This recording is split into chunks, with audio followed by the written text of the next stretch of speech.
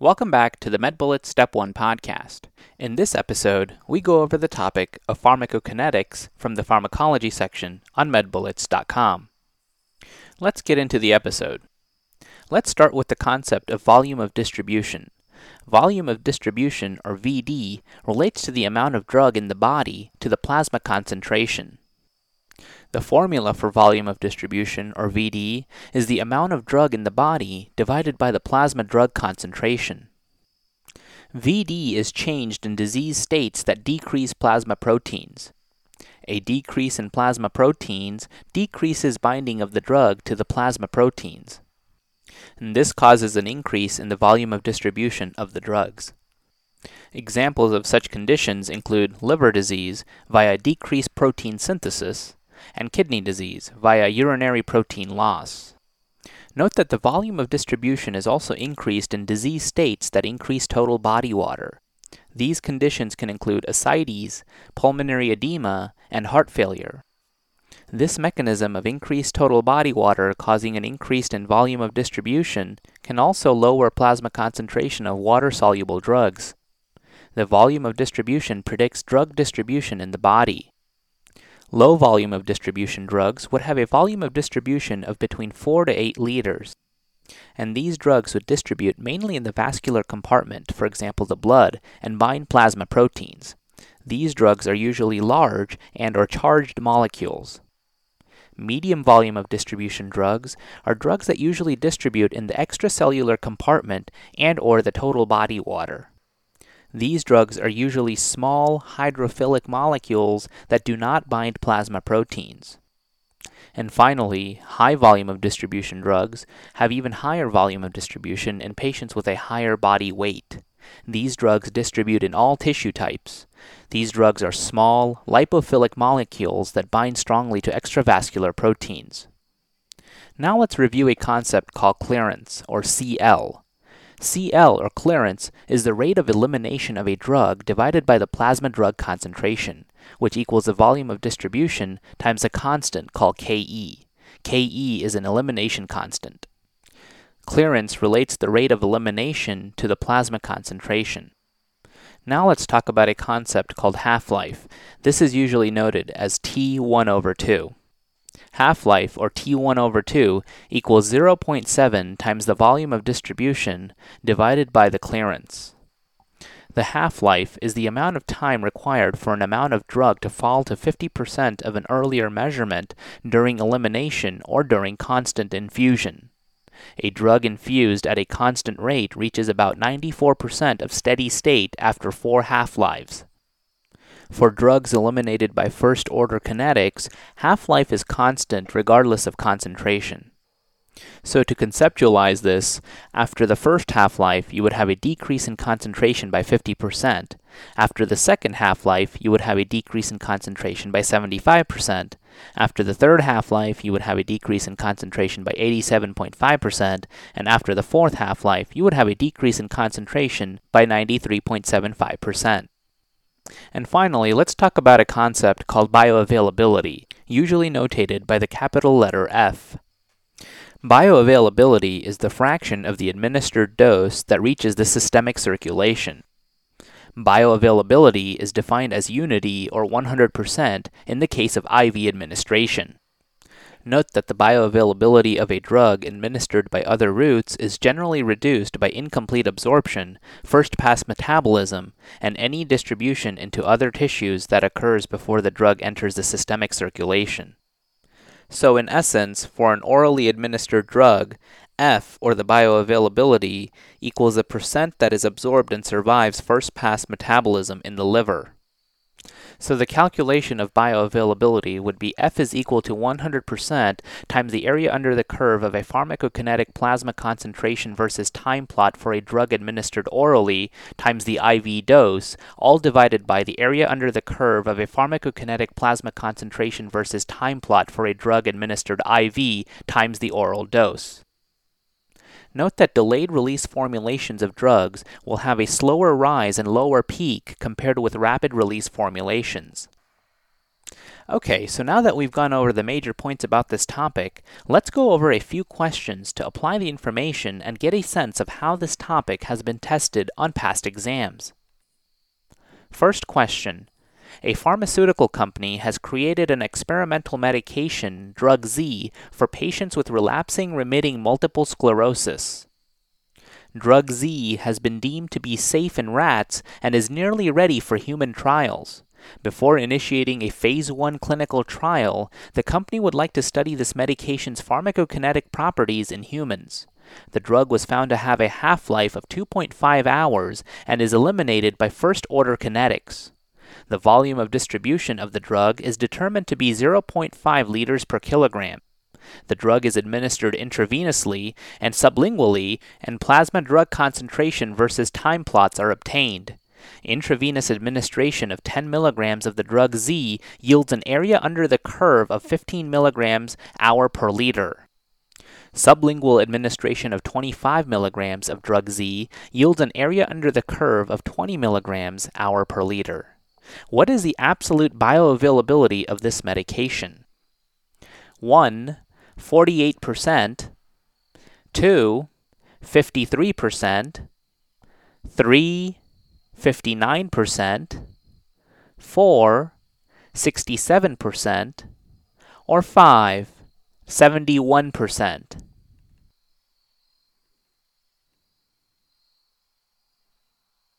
And the correct answer choice is answer choice 2, 53%. Bioavailability, or F, can be calculated from plasma concentration versus time plots using 100 times area under the curve for the sublingual times dose IV divided by the area under the curve for the IV times dose sublingual. In this case, the bioavailability is 100% times 20 times 10, all divided by 15 times 25, which equals 200 divided by 375, which equals 53%. Remember, bioavailability is the fraction of an administered drug that reaches the systemic circulation. When drugs are administered orally, sublingually, or via means other than intravenously, their ability to reach the systemic circulation is limited by incomplete absorption, first-pass metabolism, and distribution into other tissues. When a medication is administered intravenously, the bioavailability is considered to be 100% as all of the medication reaches the systemic circulation. Bioavailability can be calculated from pharmacokinetic plasma concentration versus time plots using the equation F equals 100 times AUC sublingual times dose IV divided by AUC IV times dose sublingual. The same equation can be applied whether the administration is sublingual, oral, inhaled, or injected. Let's now review the incorrect answer choices. Answer choices 1 and 3 to 5 are incorrect because bioavailability in this case is 53% as calculated from the aforementioned equation. The other answer choices are incorrect. In summary, bioavailability is the fraction of administered dose that reaches the systemic circulation and can be found by calculating 100% times the area under the curve for the sublingual times the dose IV, all divided by the area under the curve for the IV times the dose sublingual, from a plasma concentration versus time plot. Next question. A 21-year-old man with bipolar disorder is brought to the emergency department by his college roommate after she found him sitting on the couch with an empty bottle of pills and a note saying that he intended to commit suicide. On presentation, he is unable to provide a clear history, but his roommate thinks that he had 50 pills left at the time of the overdose. Chart review shows that he usually takes 1 pill per day to reach a therapeutic range of around 1 millimoles per liter. About 2 hours after consuming the pills, he undergoes whole bowel irrigation and his plasma levels of lithium are charted on a concentration versus time plot. On the plot, there is a blunted peak and a long half-life for this drug formulation. Which of the following best explains why his lithium levels do not increase more dramatically after this overdose? 1. Decreased bioavailability of lithium. 2.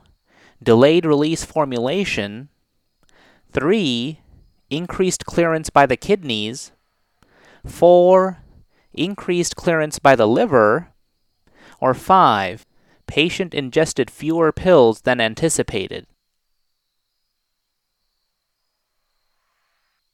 And the correct answer choice is answer choice 2, delayed release formulation. This patient, who overdosed on lithium but has only a moderate rise in his lithium levels, most likely consumed the delayed release formulation of the drug given the slow rise of his lithium level and his once-per-day dosing schedule. Remember, lithium is a mood stabilizer drug that is used in the treatment of bipolar disorder. Like many simple elemental drugs, lithium is rapidly absorbed by enterocytes and has almost 100% pharmacokinetic bioavailability. Lithium can be prepared in a delayed release formulation so that patients have to take pills less frequently throughout the day. The hallmark of a delayed release formulation is that the levels of the drug will rise gradually and only reflect the portion of the drug that is metabolized rather than the full dose of drug ingested. Additional drug will be absorbed over a much longer time course, but this process can be interrupted through gastrointestinal irrigation, resulting in blood concentrations that do not reach a peak. Let's now review the incorrect answer choices. Answer choice 1, decreased bioavailability of lithium, should not occur because the bioavailability of a drug does not change dramatically based on the dose that is consumed. Over a longer period of time, the full dose of lithium would likely have been delivered. However, this process was interrupted by irrigation. Bioavailability is affected by molecular structure of the drug, acidity of the stomach, first-pass metabolism, and absorption. Answer choices 3 and 4, increased clearance by the kidneys or liver, may affect the rate at which a drug is eliminated from the bloodstream. However, it would not affect the total quantity of the drug that enters the bloodstream from gastrointestinal absorption. The dramatically reduced peak concentration compared with the dose consumed must be due to changes in how the drug was absorbed rather than how it was eliminated. And finally, answer choice 5, patient ingested fewer pills than anticipated, is possible but is less likely in this scenario because his roommate witnessed that he had an empty bottle of pills during a suicide attempt. In summary, delayed release formulations of drugs will have a more gradual rise and lower peak concentration compared with rapid release formulations. And that's all for this review about pharmacokinetics. Hopefully that was helpful. This is the MedBullets Step 1 podcast, a daily audio review session by MedBullets, the free learning and collaboration community for medical student education. Keep in mind that these podcasts are designed to go along with the topics on medbullets.com, and in fact, you can listen to these episodes right on the MedBullets website or mobile app while going through the topic. If you've gotten any value from these MedBullets Step 1 podcasts so far, please consider leaving us a 5-star rating and writing us a review on Apple Podcasts. It will help us spread the word and increase our discoverability tremendously. Also, if you are already, please be sure to follow MedBullets on Facebook, Instagram, and Twitter for daily high-yield content. Thanks for tuning in. We'll see you all tomorrow, right here on the MedBullets Step 1 podcast.